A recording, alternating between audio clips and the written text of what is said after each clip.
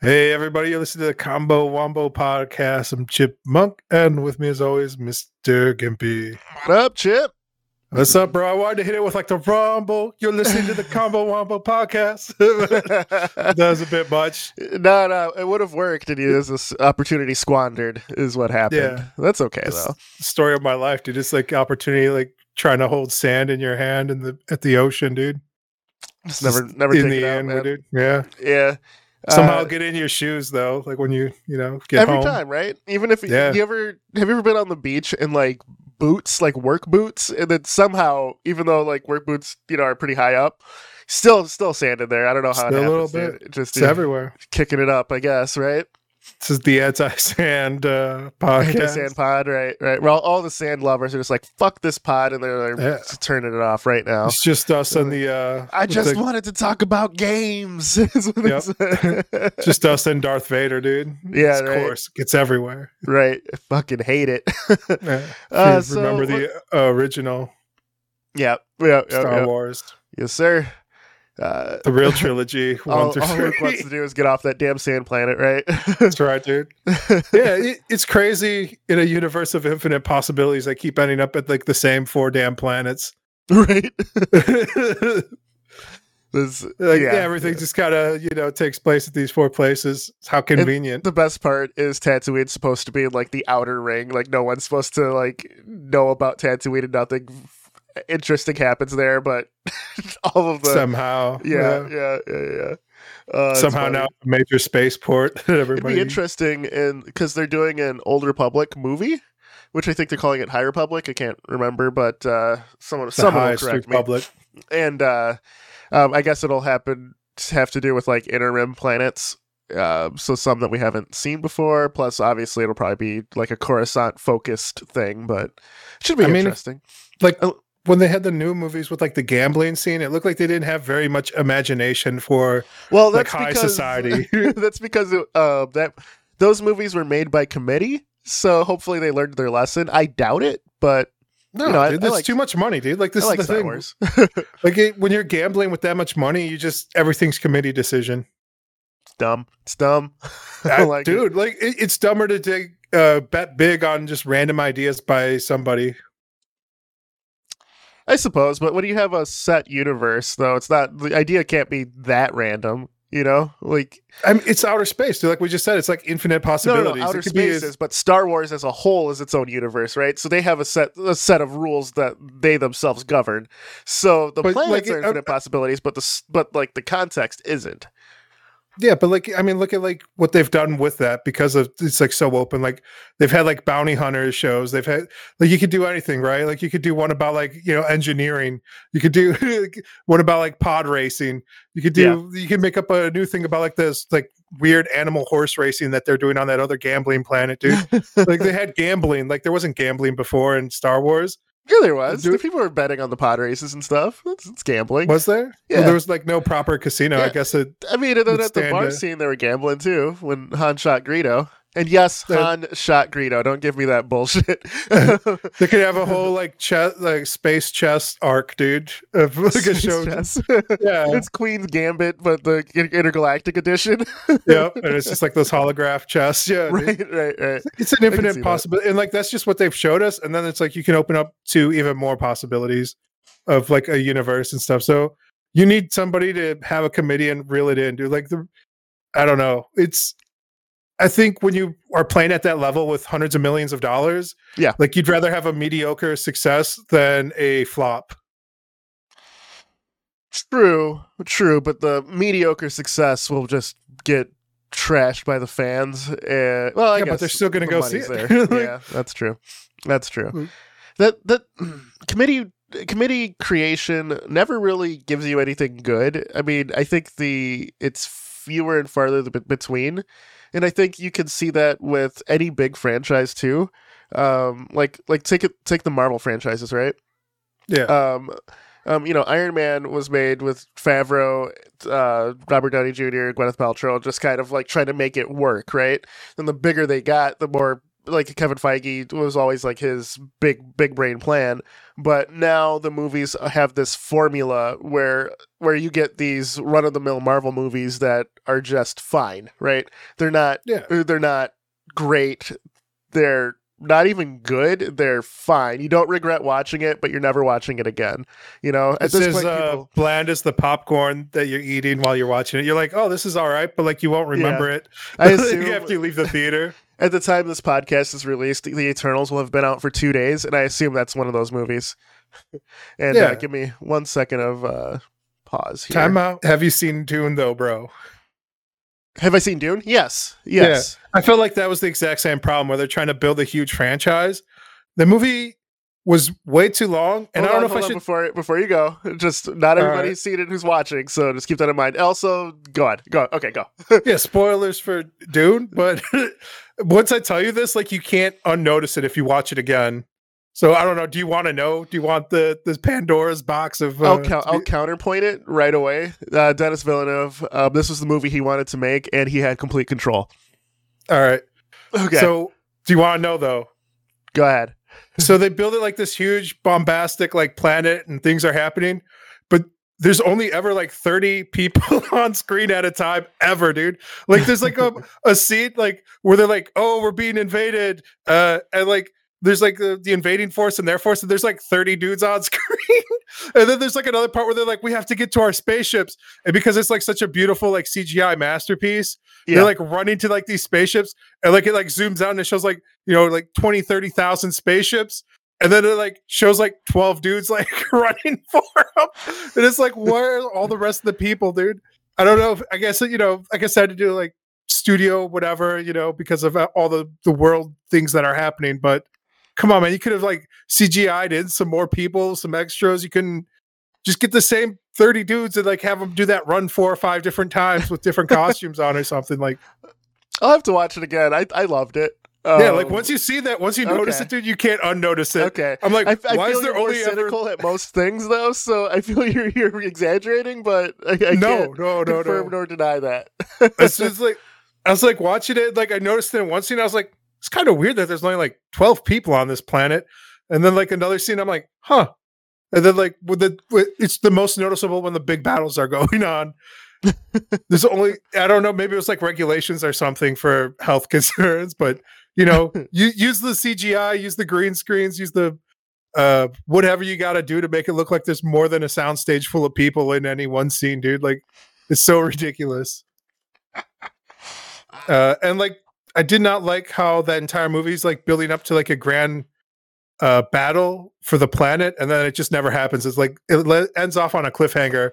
Like, that was known. That was known before. I didn't know it. Oh, I watched it. I was like, oh, fucking dude, let's go, Dune boys. Okay. And then I was like, oh man, this is kind of whack. No, it was highly promoted that this was the first of a 2-parter. Like, all right, everybody's all the press junkets were there, and have you read the series at all? No. Okay. I barely remember the original movie, dude. Like, I've never been a big Dune person. Okay. That's fair. Maybe you have like the general moviegoer's experience to it as a person. I just went in blind. As a person who've read the first 6 novels, which was like the original guy who wrote it. The rest were written by like his kid or like by whatever. I don't count those, but as a person who read the first 6, I knew it was gonna, where it was gonna end, basically. So I was okay. It still left you with the giant feeling of blue balls, but I think for me it's because I know what's happening next. Yeah. So that's probably why. It does a really good pacing. Like the movie's like 2 hours long, but it does not feel like it. Yeah. It's like by the time you get to the end, you're like, what the fuck? That was it. And then you look at the time, you're like, oh my goodness, I was in a time portal. You're like, my God, I just aged 6 years. You're a low-key version of Interstellar. Yeah. So it's wild. But like, I don't know, man. That movie also kind of feels like you said, it's one vision, one artist that they wanted, like for this, whatever the studio gave him the control. He straight requested to make this movie. Like he wanted to. So, I love it when super fans get to make what they want to make, you know?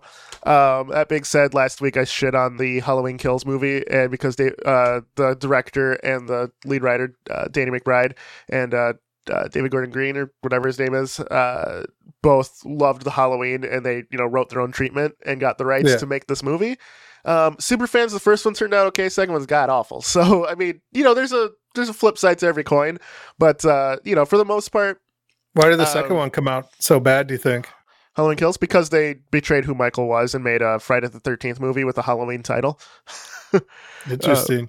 And even then, it would have been one of the worst Friday the 13th movies if it was truly one.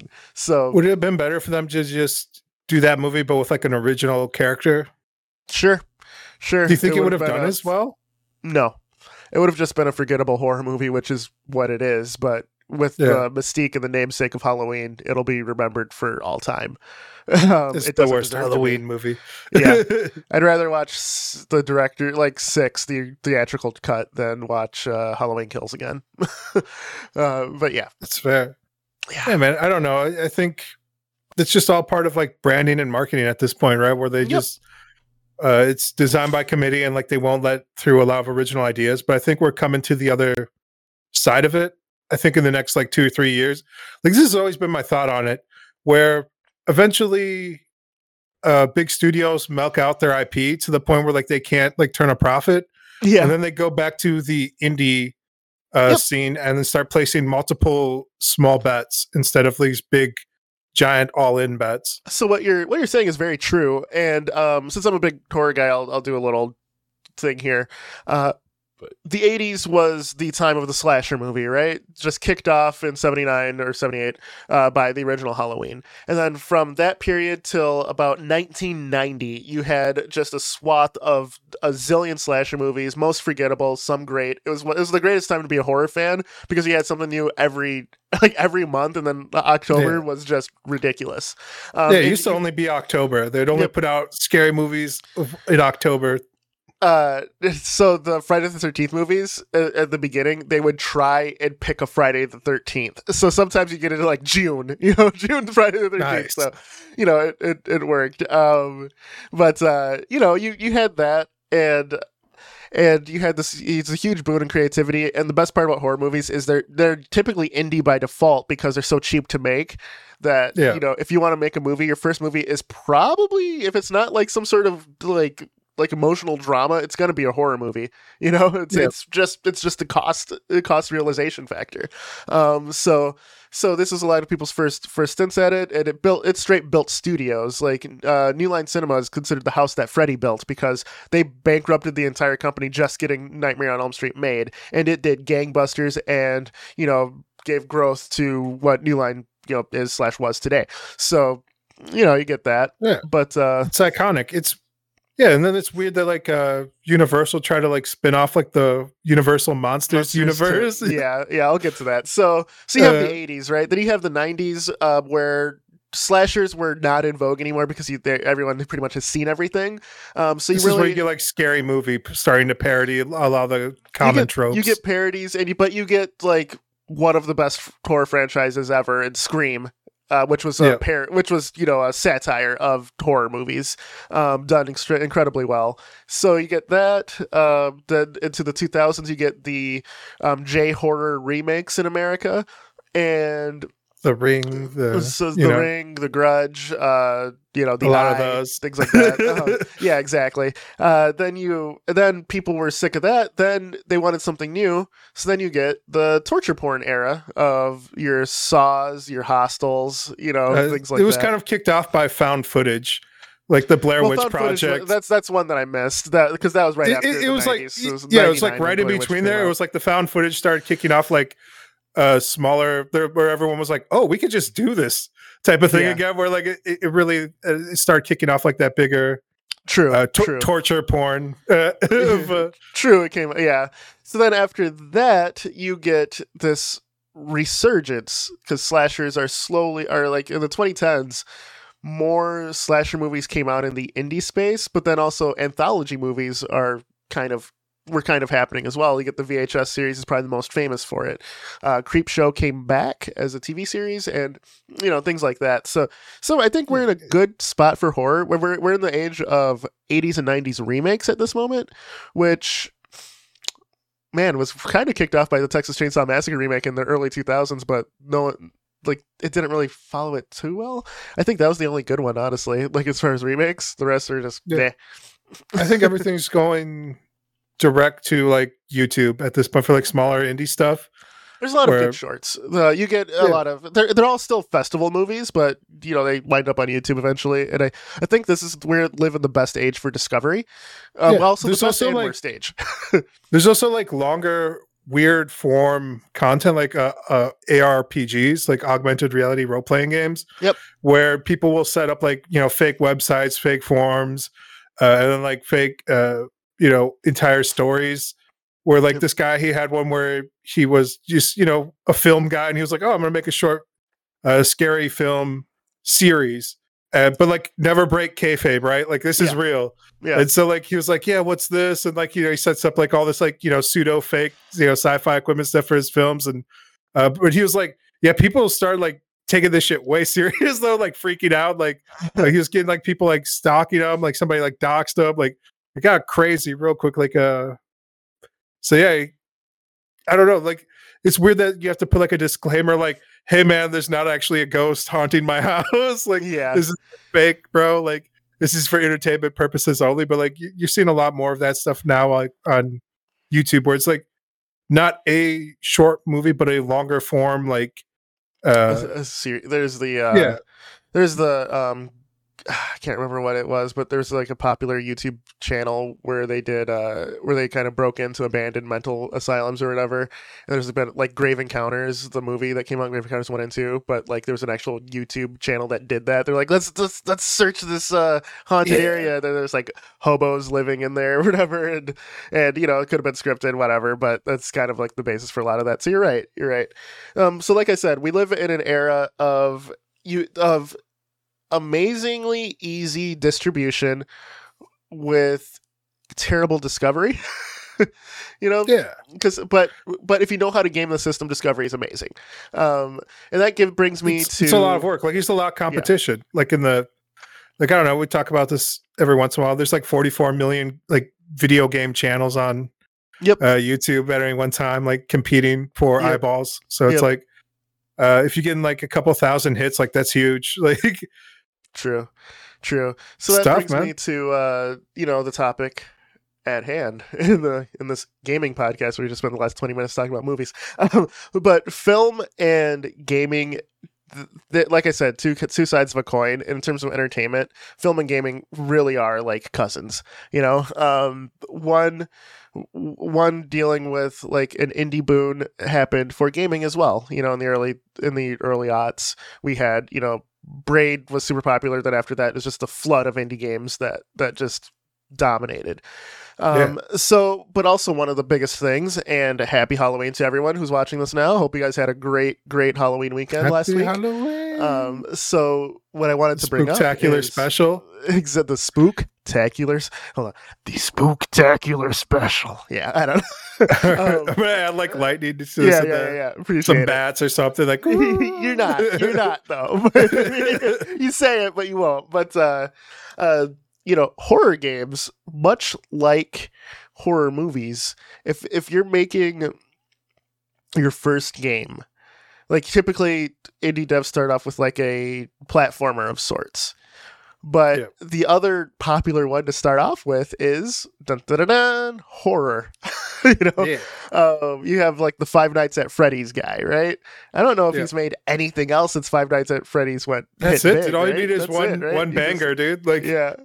Keep doing that. He just keeps remixing it. He's like, five more nights. Like what's funny is I don't find Five Nights at Freddy's. It's not my type of game, but I understand the cultural impact and the appeal of it because people like jump scares, right? Jump scares are probably the easiest. Like people who watch horror movies go, "Oh yeah, that's a cop out." Like that's not true horror. That's just you startling someone. I would argue that jump scares are the equivalent of a theme park ride. Like you Sure. go on a roller coaster for the the minutes or seconds of excitement, the Feeling peters of off and then sudden weightlessness silence. for a second. Yeah. Exactly. It's the same thing with jump scare centric games like Five Nights at Freddy's. Getting And them guts rearranged. exactly. And if we look into the short horror like indie media, do you remember in the early 2000s the big meme to try and get people to do is click on like the long road video where it's just a car driving on a long road and then like a monster face and a scream will happen to scare people. Yeah, it's the same thing, man. You know why why it was so popular? Because it's a theme park attraction. It's people like that jolt, people like that feeling, and it's not only is it like a startling thing, but experiencing it with others is fun. This is why Twitch works so well in Halloween, because people like watching people's reaction to horror. So yeah, it always works best in theaters, right? Like if you're yes, you need like a group experience, and I think like with games, like I remember playing like the original Resident Evil. This game gave me nightmares, dude. Like because I was trying to play by myself late at night. I was like, one of my favorite things. Resident Evil 3, I was playing through it with my sister when we were kids, and the Nemesis could follow you through scenes. So he like burst through this wall, and my sister and I remember us screaming, and the tank controls there, but we were holding run, but we had to like run around him with the tank controls. Scariest thing ever. So I remember that like clear as day. I remember the feeling, remember how fun it was. We both laughed at each other for screaming at it, but you're going on a story here. Just Resident Evil, I feel is like ruined many of people's life. It's like the deep psychological trauma. And then like years later, I saw the Resident Evil movie in theaters. Yeah. And that night I had a dream about Resident Evil again. The game or the movie itself? The movie, where it was like, it was like the city had been shut down. And I was like trying to get out of it. And like somebody like dropped a nuke on the city while I was like in a chopper looking at it. I was like, it was wild. I was like, that was a wild dream. I can't believe it. It's like, damn you, Resident Evil, you got me yet again. Got me again. Yeah. Just when I thought I was done with you. Yeah. But yeah, and Resident Evil is one of those things where the appeal is Resident Evil's a B movie. It's a B movie game, right? Yeah. So when the movies come out, people are all like, it's a B movie. Like it's supposed to be campy as hell. And I'd argue that, they could do things better and might stay more akin to the games. Hopefully the live action series coming out or live action movies coming out will do that. But I will say what you will about I think they'll be at least watchable. Yeah, I've heard good things about like the Blade series. Like Blade, the superhero had like a TV show series, and I heard that's really good. Oh, it's Sticky Fingers. Yeah. I've never seen that because the same.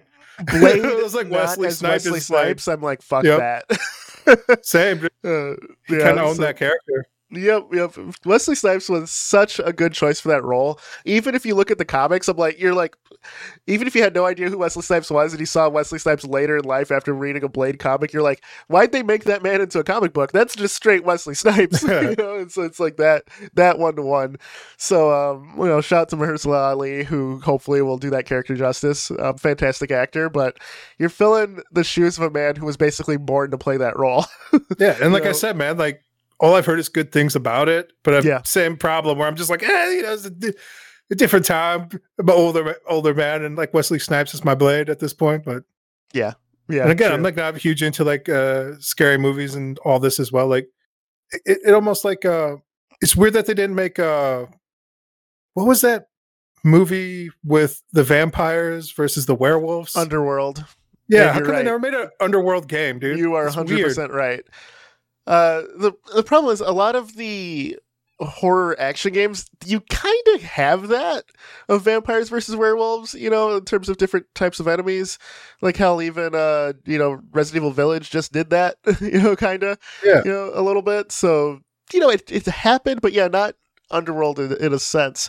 But that was like towards the era where movie-based tie-in games weren't really happening as much anymore. So maybe that's the technology's come far enough. I wonder who somebody has the rights to it. I bet somebody's like, this is $1 billion IP. I ain't settling for nothing less than Right, and you have the leading lady that people would want to play in as a game in Kate Beckinsale, right? It's like you have so you like gotta pay for those the Laura rights. Croft appeal, though. It's like Yeah.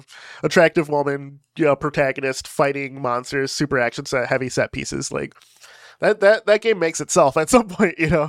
I'm sure it's it's just basically like Blood Rain. It's licensed Blood Rain is what it would be it without would the be Nazis. weird because like I feel like we've seen this a lot with other games based on movies or franchise where they can't get the likeness rights to the character of like that celebrity. So like it's always like Celine looking like fucking garbage. yeah, it's just not Celine, and it's like you can't be close. It's a completely different character. But yeah, man, yeah, it's weird. Could be. There's licensing's a tough egg. What they could do is the Underworld prequel starring Rona Mitra. Rona Mitra's not as expensive as Kate Beckinsale, so you could make the game based on her, who they kind of look alike already. So that could work. Yeah. That could work. There it is. You just get somebody else who looks like both of them. And the best part is the Underworld movies weren't very great, but they're pretty iconic in terms of like, I'd say like marketing, right? It's probably had one of the better marketing campaigns, and it's a cool idea, but it wasn't. Yeah, I think it's just a lot of. It was flash, Evil, no substance. Right. Yeah, exactly. Like we're not saying these movies are good or that the game would be good. It's just surprising that never was made.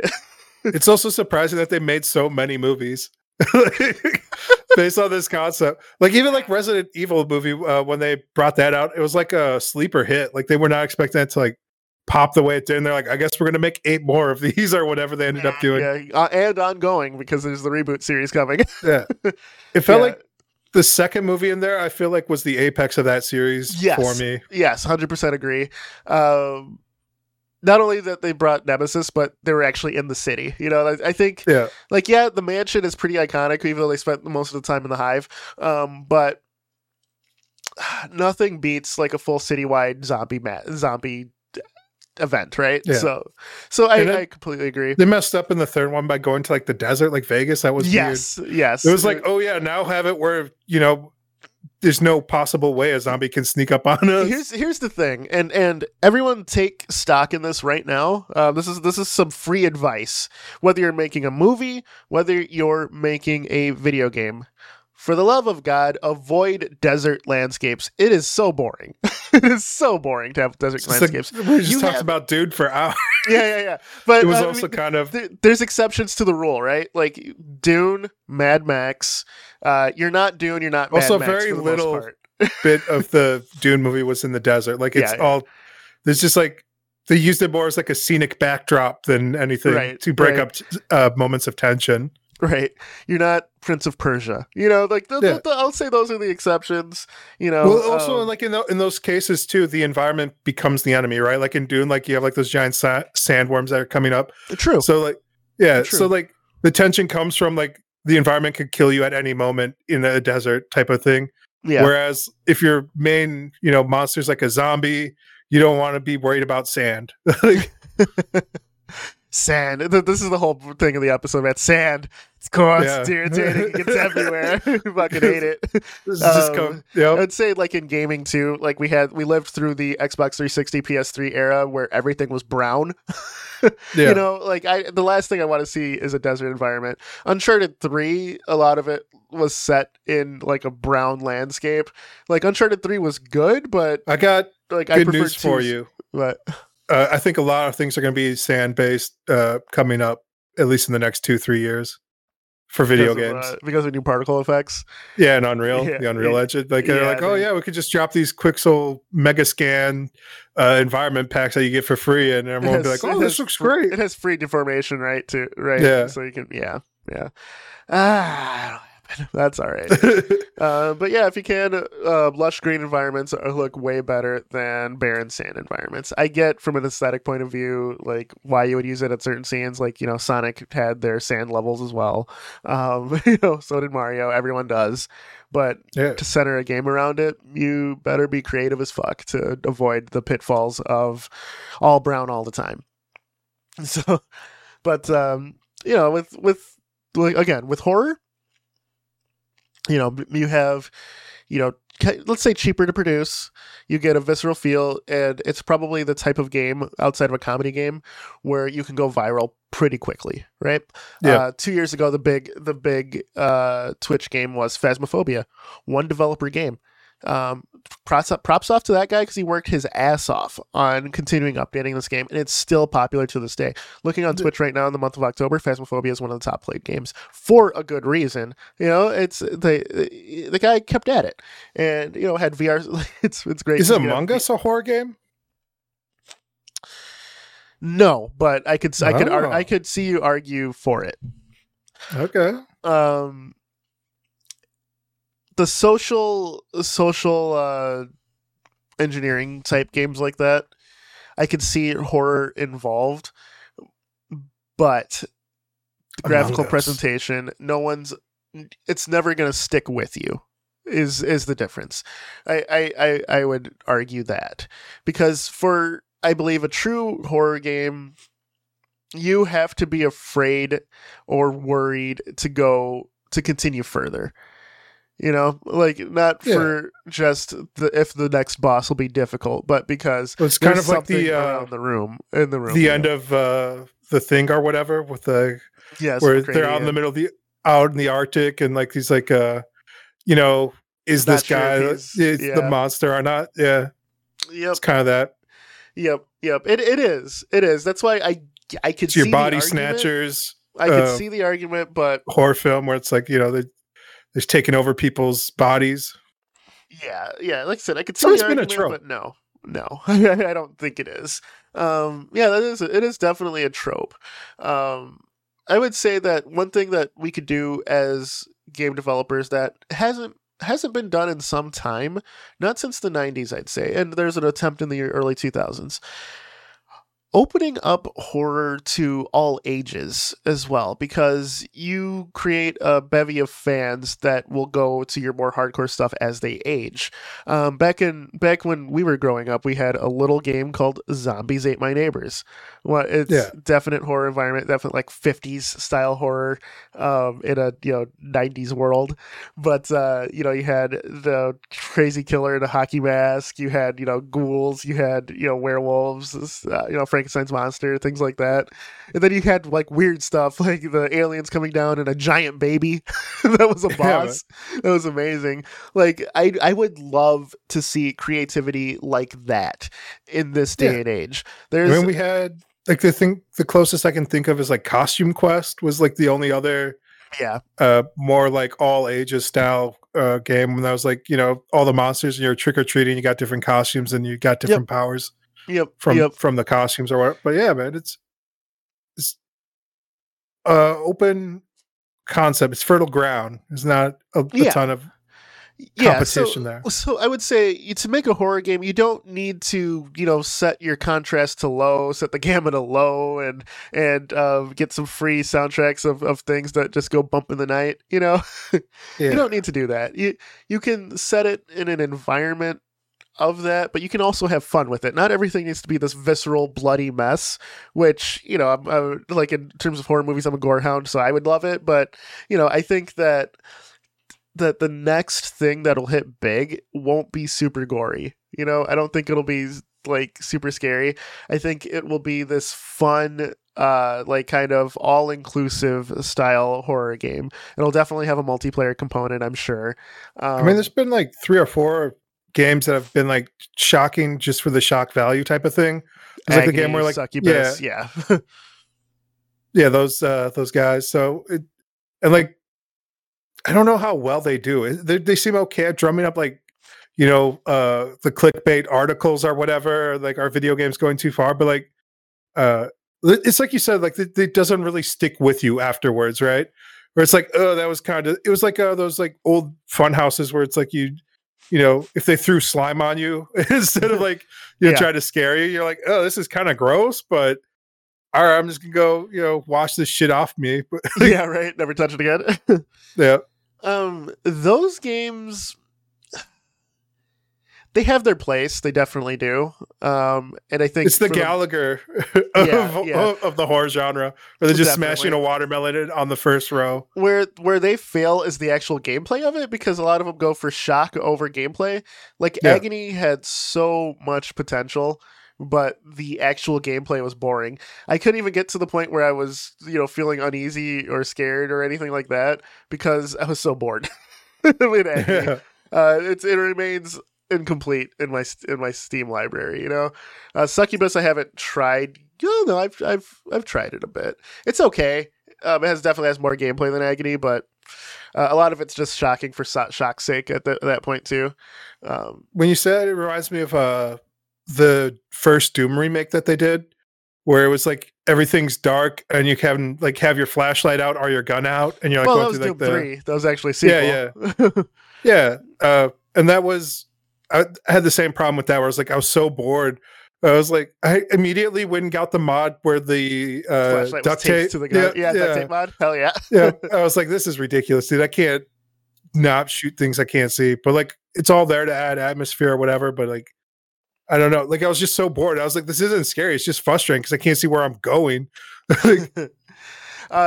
Doom 3 stands as a shift, and it's because it betrays what Doom 1 and 2 were, but they were navigating in a new era where Doom style, like OG Doom style gameplay wasn't in vogue.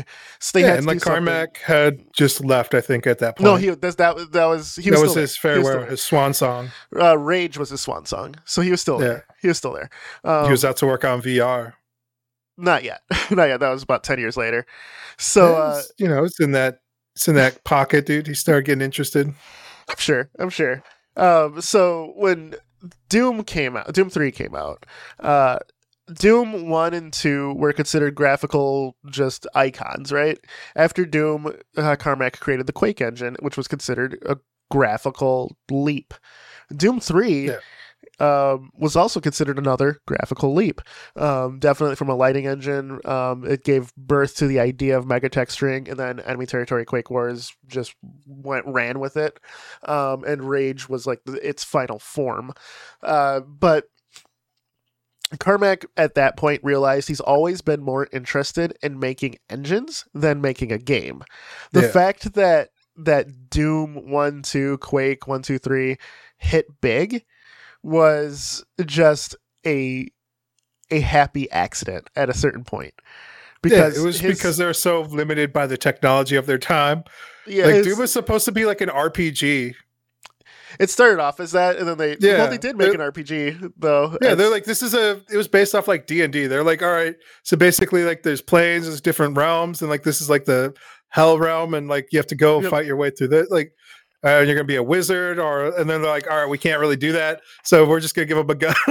If it became a fast-paced shooter that set the standard for an entire genre.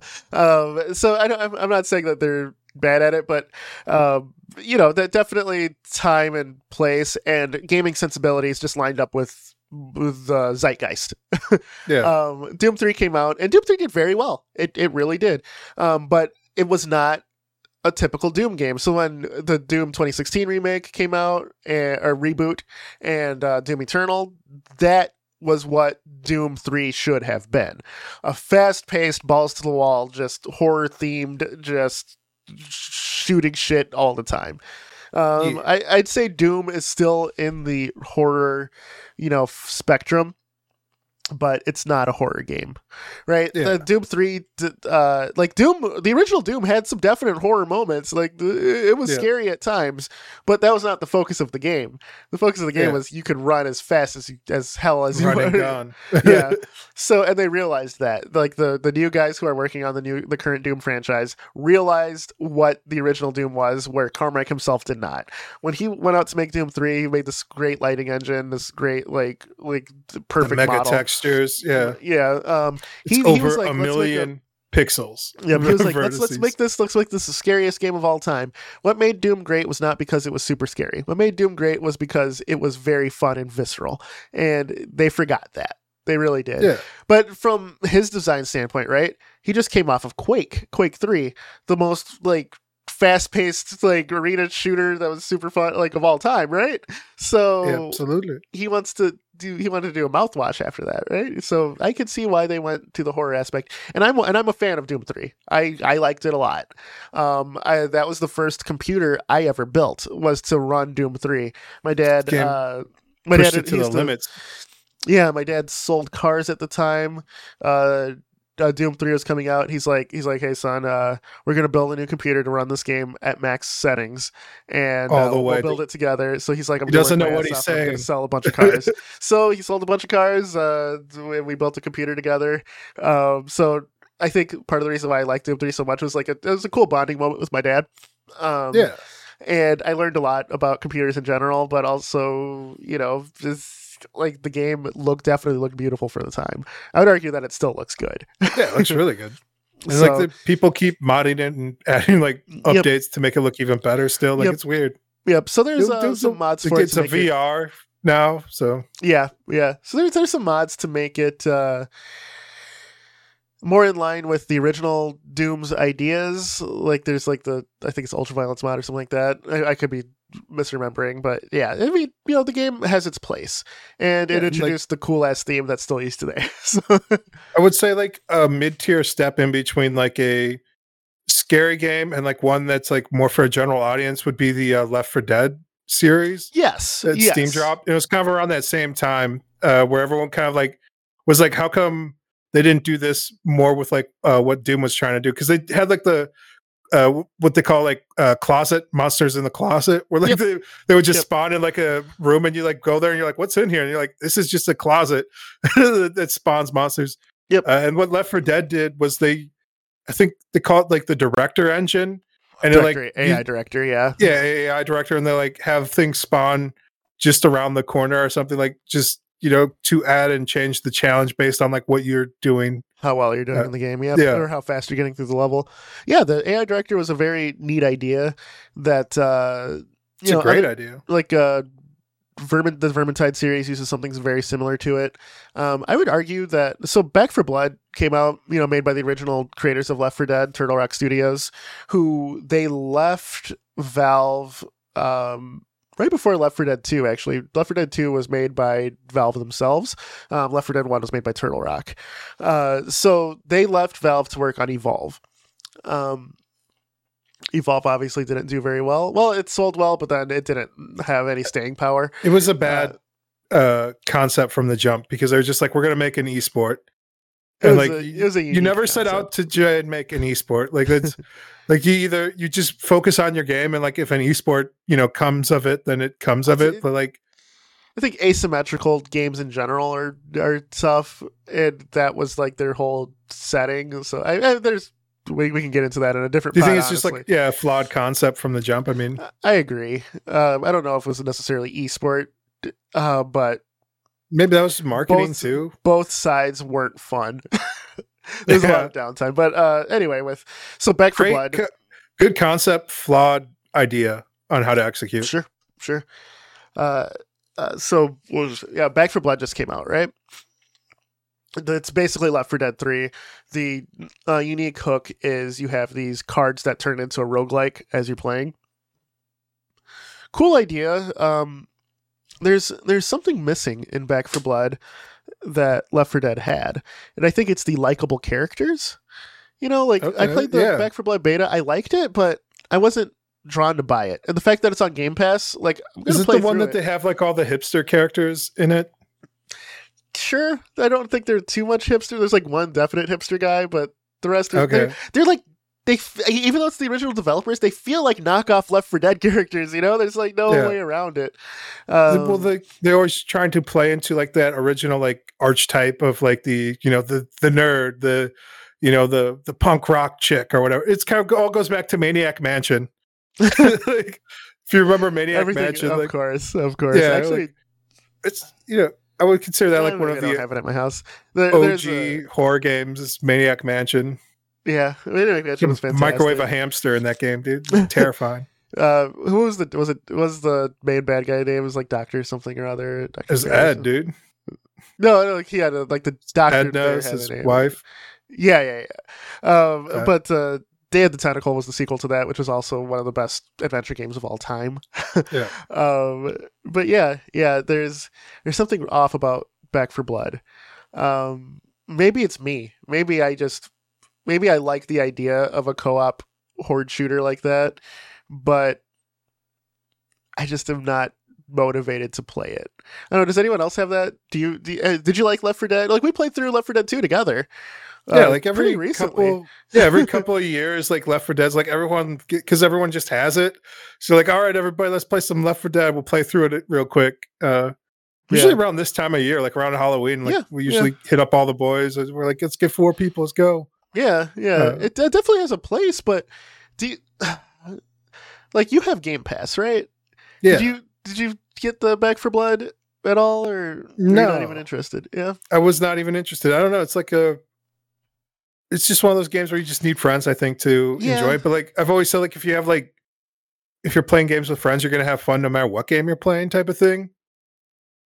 True. Like, we're all out playing Valorant the other day, and like I was doing terrible, and we're all doing bad, and we're like all just like cussing up the comms, talking mad smack to each other, and eventually we started winning. But like that was just you.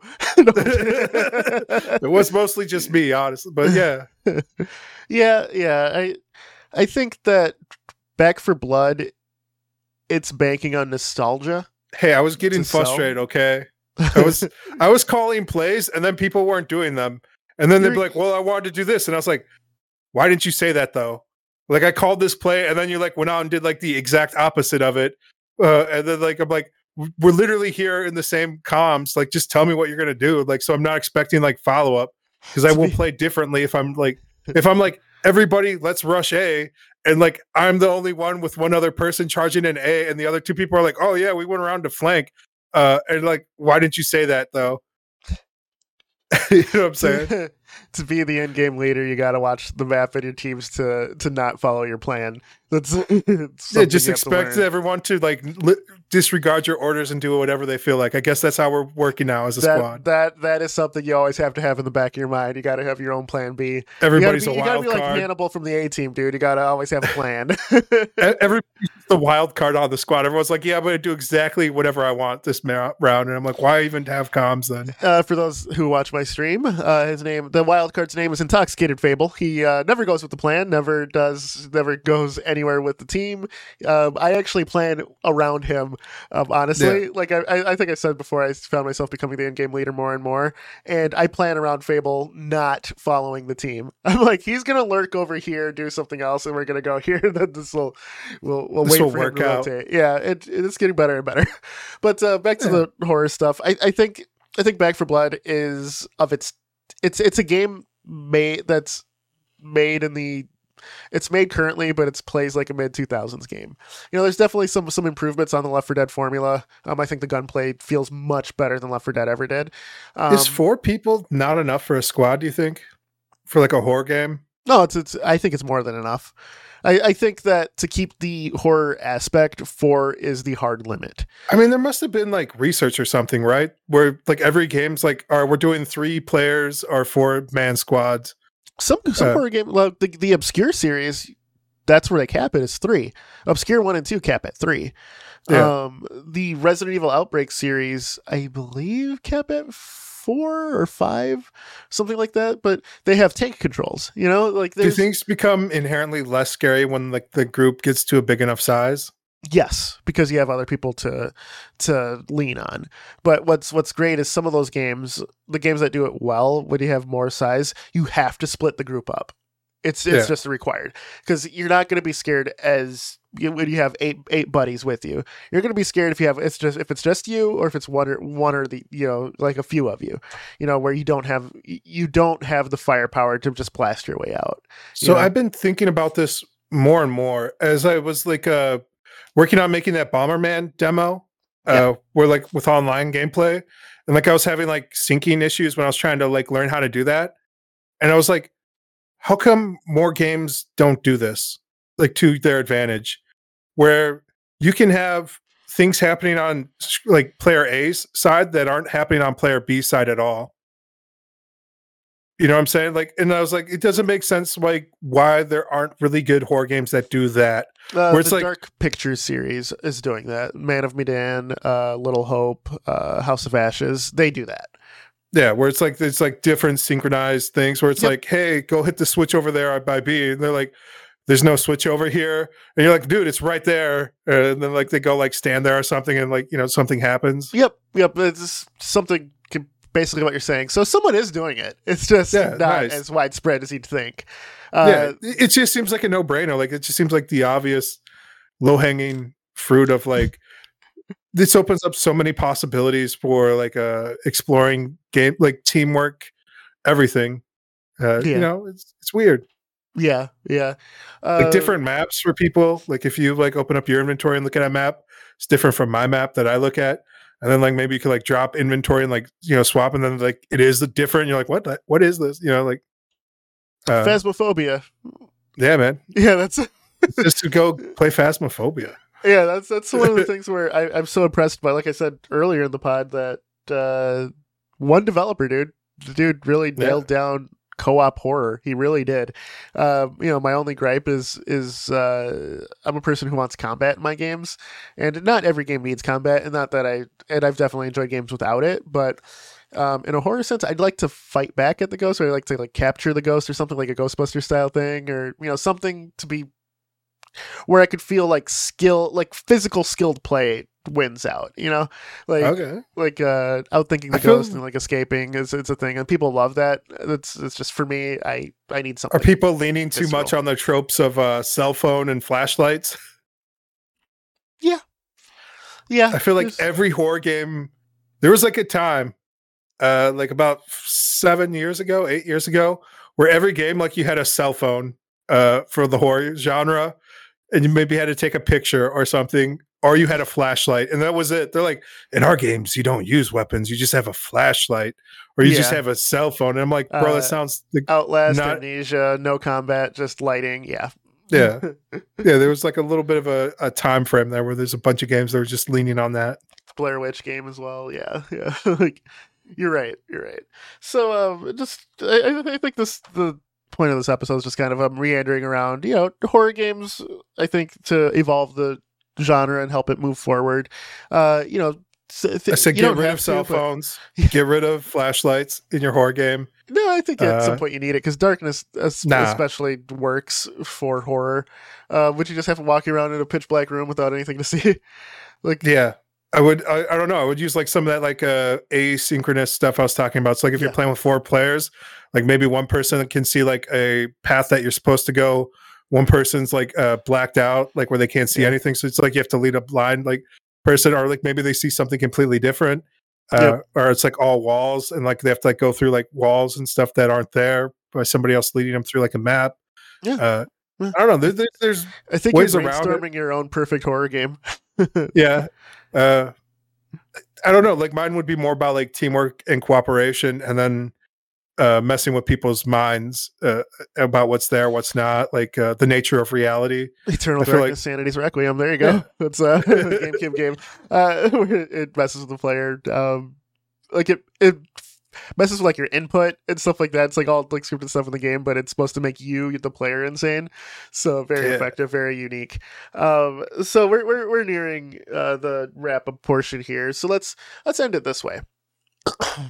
I know you don't play many horror games, Chip, and you've just kind of described your own personal horror game that you would play where it focuses on co-op. I'm like a psychological type of thriller, which there's like the people in the space doing it are doing like the low level surface level stuff because it's hard to do. Yeah, it really is. Yeah.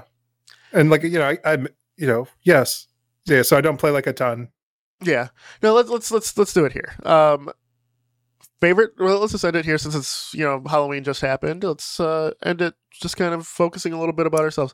Favorite horror movie, favorite horror game, even though you haven't played a lot. Man, I'm gonna go with. Let's see, what is scary? Would it be a cop out if I just did Resident Evil 1 and Resident Evil 1? Not at all. Not at all.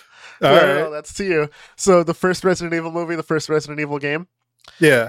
Have you played the remake of Resident Evil 1? Nah. Like it's fantastic. It's available on everything. It's a good playthrough, especially if you played the first game, so you kind of already know what to expect. But it's amazing what Capcom Do they did. have live action actors at the beginning? No. Then is it truly a remake, bro? the voice acting's about the same. All right, what about you, man? Favorite horror film? Favorite horror game, bro? Favorite horror film is The Evil Dead, the original. That's a good movie. Love it. And favorite horror game? It changes all the time, honestly. Evil Dead the game. It's been Resident Evil 3 for the longest time. That's always the one I always go back to and think. But at this moment in time, right now in 2021, my favorite horror game is Alien Isolation. You play as Ellen Ripley's daughter from the Alien movies, and you're being hunted by a xenomorph on a ship who's constantly hunting you, and you have to hide. It's very effective.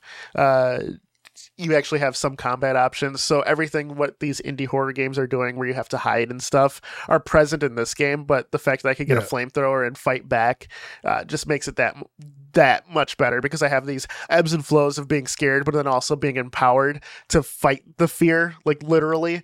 So it works super well. I really, at some point, I would love maybe it's hard to make a sequel to something like that where you're being stalked by something, because why did the main character put themselves in that position? So I feel like that's another one. Like the Alien franchise has had the same problem as the Star Wars franchise, where it's like you have the whole universe and it's like the same shit keeps happening to the same like 3 people on the same like 2 planets. Yeah. So that's what it is. So I think that we'll end it with that. Like I said, hope everybody in the listening or watching had a wonderful Halloween weekend. I hope you had a spooktacular Hallows Eve. We're moving forward to the next holidays. We're in the holiday season. We got big releases coming. We will be definitely Black Friday. We will definitely America's Thanksgiving Day. Yep. Celebrating the reunification of the North and the South after the Civil War. What? It's what it's about, bro. Thanksgiving. Yeah. It was first thought of by Abraham Lincoln by a letter that was written into him to reunite the North and the South after the Civil War. Unfortunately, Abraham Lincoln was assassinated, so Congress passed the National Day of Reunification thereafter in honor of Abraham Lincoln as a day of remembrance to bring back together families after one of the bloodiest wars in American history. Americans killing other Americans. This is definitely total shift. I mean, kind of all stays in the genre of horror films. Anyway, I wanted to say that we'll definitely be talking about new game releases and what we're looking forward to, what we recommend for your Black Friday purchases. But whatever, I guess we're going to talk about the United States Civil War history. I guess that's on the agenda. All about Thanksgiving, bro. All right, boys. I'm Mr. Gimpy. That's Chipmunk. You guys have a wonderful weekend, and we will see you next week. Listen to us next week. Get 20,000 of your friends. We're out. Like, share, subscribe.